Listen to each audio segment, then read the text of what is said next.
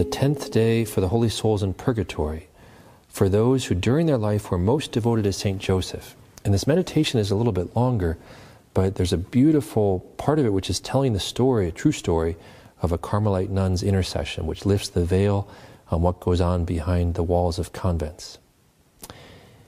If we reflect on the close alliance Saint Joseph has with the incarnate Word and his Immaculate Mother, we must surely acknowledge him worthy of our deepest love and veneration. One of the best modes of honoring him is to supplicate the Most High for souls who were devoted to him during life and are now suffering in purgatory. Saint Joseph may be regarded as the special patron of purgatory because he is, after our Blessed Lady, the most powerful and charitable of all the saints. The Prime Minister of Egypt had authority to open or shut the gates of the prison at will, which has always been considered a privilege of the highest order. Thus it is with Saint Joseph, of whom the first Joseph was a true type. Assured of the power of our Holy Patriarch, can we doubt his good will? Who can express his burning zeal in favor of the poor sufferers in purgatory, who are in his eyes all beautiful by sanctifying grace, beloved by God, and destined soon to enjoy the beatific vision in the realms of bliss? Saint Joseph, before entering into heaven, passed through limbo, which doubtless was not a place of torments like purgatory. Still, it was not heaven. Here, eager souls sighed for the coming of the Messiah and saluted him from afar. This great saint mingled his desires with theirs. In consoling the souls in purgatory, Saint Joseph continues the merciful avocation divine providence assigned him in limbo. It is acknowledged that the saints have in heaven a particular power to perpetuate the mission exercised by them on earth. Therefore, the Church implores of certain saints, recognized as mediators of grace, to avert impending horrors of war, and of others to obtain graces analogous to those which they had procured for their neighbor during life. Saint Joseph, having been destined by God to bring consolation to the souls in limbo, he, like a beautiful aurora, dissipated the darkness of night by announcing to them their approaching deliverance. With what joy must they not have greeted his arrival! Each one came to him to hear of the long-wished-for Messiah. Adam and Eve wished to learn particulars regarding her who had been announced to them as destined to crush the serpent's head. Abel wished to know him whose blood cried to heaven for mercy more eloquently than his for vengeance. Abraham exulted with joy at the thought of seeing him whom he had so long yearned to behold. Saint Joseph listened with rapture to the saint whose name he bore, and of whom he had been a figure. The prophets were in ecstasy at the realization of their inspired prophecies. Saint Joseph related to them the marvels of which he had been the witness and cooperator. Who more capable of speaking of our blessed Lord and his Holy Mother than he who had the happiness of sharing in their dolors and joys for 30 years? He who so often carried in his arms and pressed to his heart the desire of all nations. In a word, he whom the God incarnate called Father, and obeyed with filial affection, and whom Mary, Queen of angels and saints, and Mother of God, revered as her chaste spouse. The beautiful mission of Consoler of the dead is too glorious, too dear to God and to the saints, not to have it still continued to Saint Joseph after the ascension of our divine Redeemer. A venerable writer says that the Son of God, having the keys of paradise, has given one to his Immaculate Mother and the other to Saint Joseph. Oh, then, you who so much love the dear departed ones, you who still weep at the remembrance of a cherished parent, a beloved brother, or sister, or dear friend, have recourse to Saint Joseph. You who dread the flames of purgatory, invoke Saint Joseph, for though he is the mediator of all who are detained in those cleansing flames, he exercises special influence in behalf of persons who during life have been distinguished for their zeal in honoring him. Lastly, after the example of Saint Joseph, let us be messengers of joy to those helpless souls detained captive in the fiery prison by offering fervent prayers and gaining indulgences for their relief. And now the true account of a Carmelite nun. Sister Marie de Saint-Pierre, Carmelite of Tours, was very much devoted to praying for the poor souls in purgatory. One of them seems to have especially claimed the spiritual alms of her holy prayers. In reading the following account given by herself, we cannot fail to be edified by the tender, holy ardor with which she devoted her prayers and penances to the relief of those departed souls who seemed in greatest need of them. The sudden and frightful death of the Duke of Orleans, eldest son and presumptive heir of King Louis Philippe, had just cast a deep gloom over all France. A spirited horse attached to his carriage having run off, the Duke was thrown out and dashed against the ground with such violence that he died almost instantly. The news spread like wildfire, and even penetrated the precincts of the Carmel of Tours. Everywhere it made a profound impression, especially as the Duke had some years previously, in spite of the remonstrances of the Archbishop of Paris, and to the great scandal of Catholics, married a Protestant princess. For this reason, many persons were inclined to regard his death as a chastisement from heaven. One Sunday, writes the sister, I was making my usual mental prayer. No thoughts of the Duke of Orleans were in my mind. I had indeed heard vaguely of the accident, but had never dreamed of praying for this poor prince since his death, when suddenly the memory of him came vividly before me. During the recitation of the little hours of the divine office, I was most profoundly impressed with the feeling that his soul was suffering in purgatory and needed succor.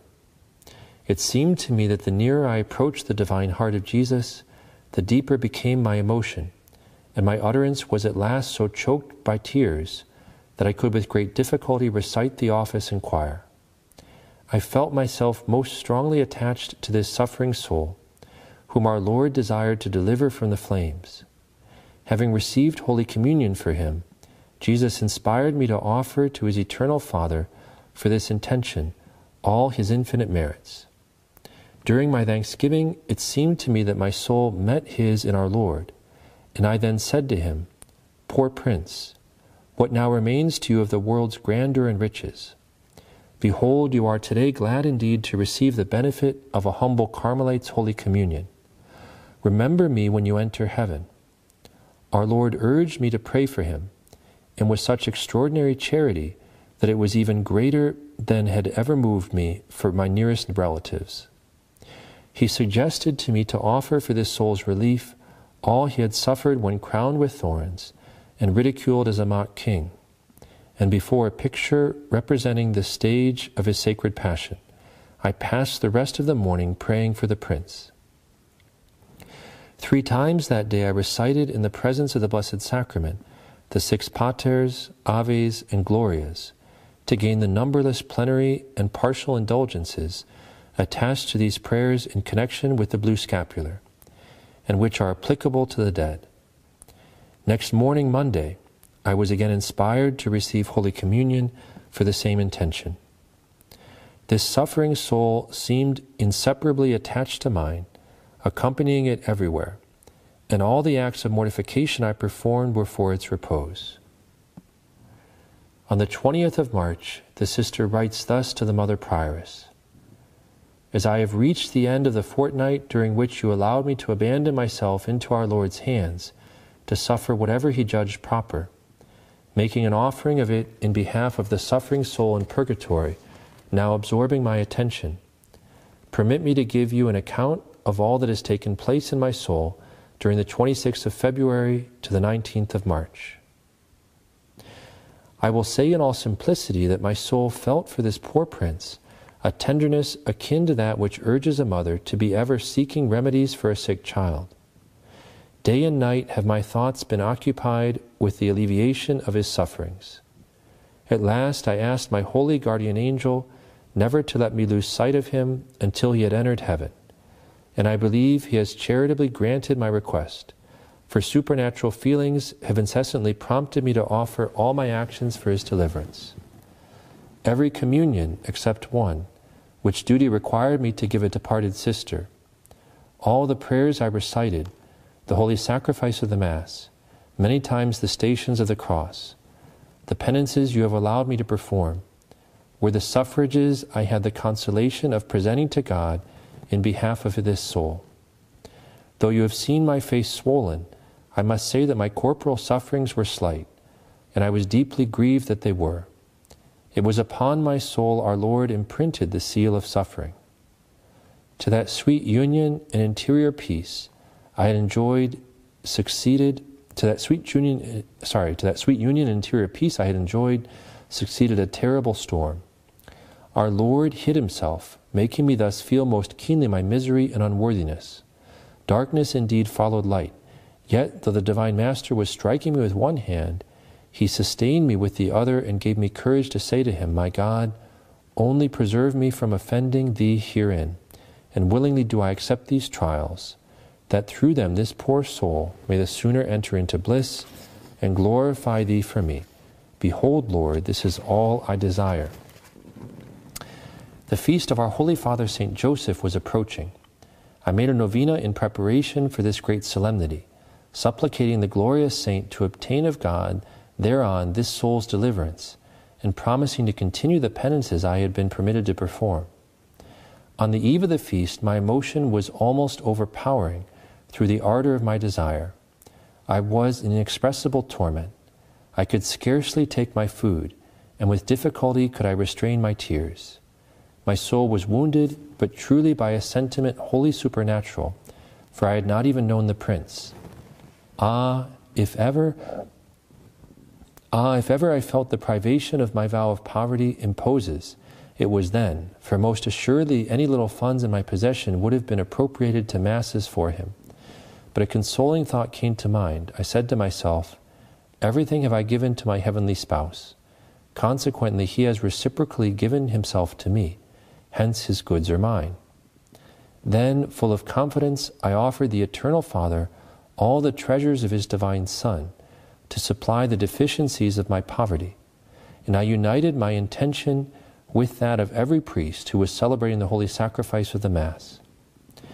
Next day, the 19th of March, our Lord made me understand that I must still continue my charity in behalf of this suffering soul by offering for him the Holy Communion I was about to receive, and thus gain for him the indulgence applicable to the dead. I assented to this somewhat reluctantly, for on this great feast of our Holy Order, I had intended applying to my own soul, my own special needs, the benefit of the indulgence. But since our Lord wished otherwise, I submitted to his holy will, and did as he had inspired me, interceding for the Prince with all the powers of my soul and all the affections of my heart. Since that day, Reverend Mother, I am no longer troubled. The burden seems lifted from me, and I can say no prayers for him except the Laudate. Hence I believe that my feeble services, united with the fervent prayers of our sisters, have relieved him. The Most Blessed Virgin has doubtless obtained his salvation, and our glorious Father St. Joseph his entrance into heaven. For I hope, and my soul has the interior confidence, that on the feast of this great saint he was delivered from purgatory. God, however, has given me no supernatural assurance of this. I adore his designs without wishing to penetrate them, for I am most unworthy of such a grace. The Prince, as is well known, died very suddenly by a terrible accident, and without the consoling aids of our holy religion. But an act of sincere contrition may have obtained his salvation, the mercy of God surpassing all his works. 3 years later, it was revealed to Sister Saint-Pierre that this soul, the object of such fervent prayers, had been delivered from purgatory. On the 26th of April, 1846, she writes thus, After Holy Communion, our Lord said to me, Allow thyself to follow the inspirations of grace.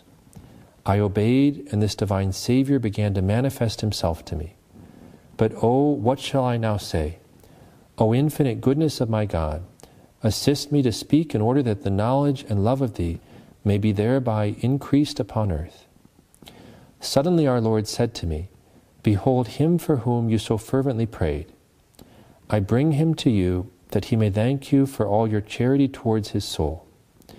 Behold the excess of my mercy in his regard.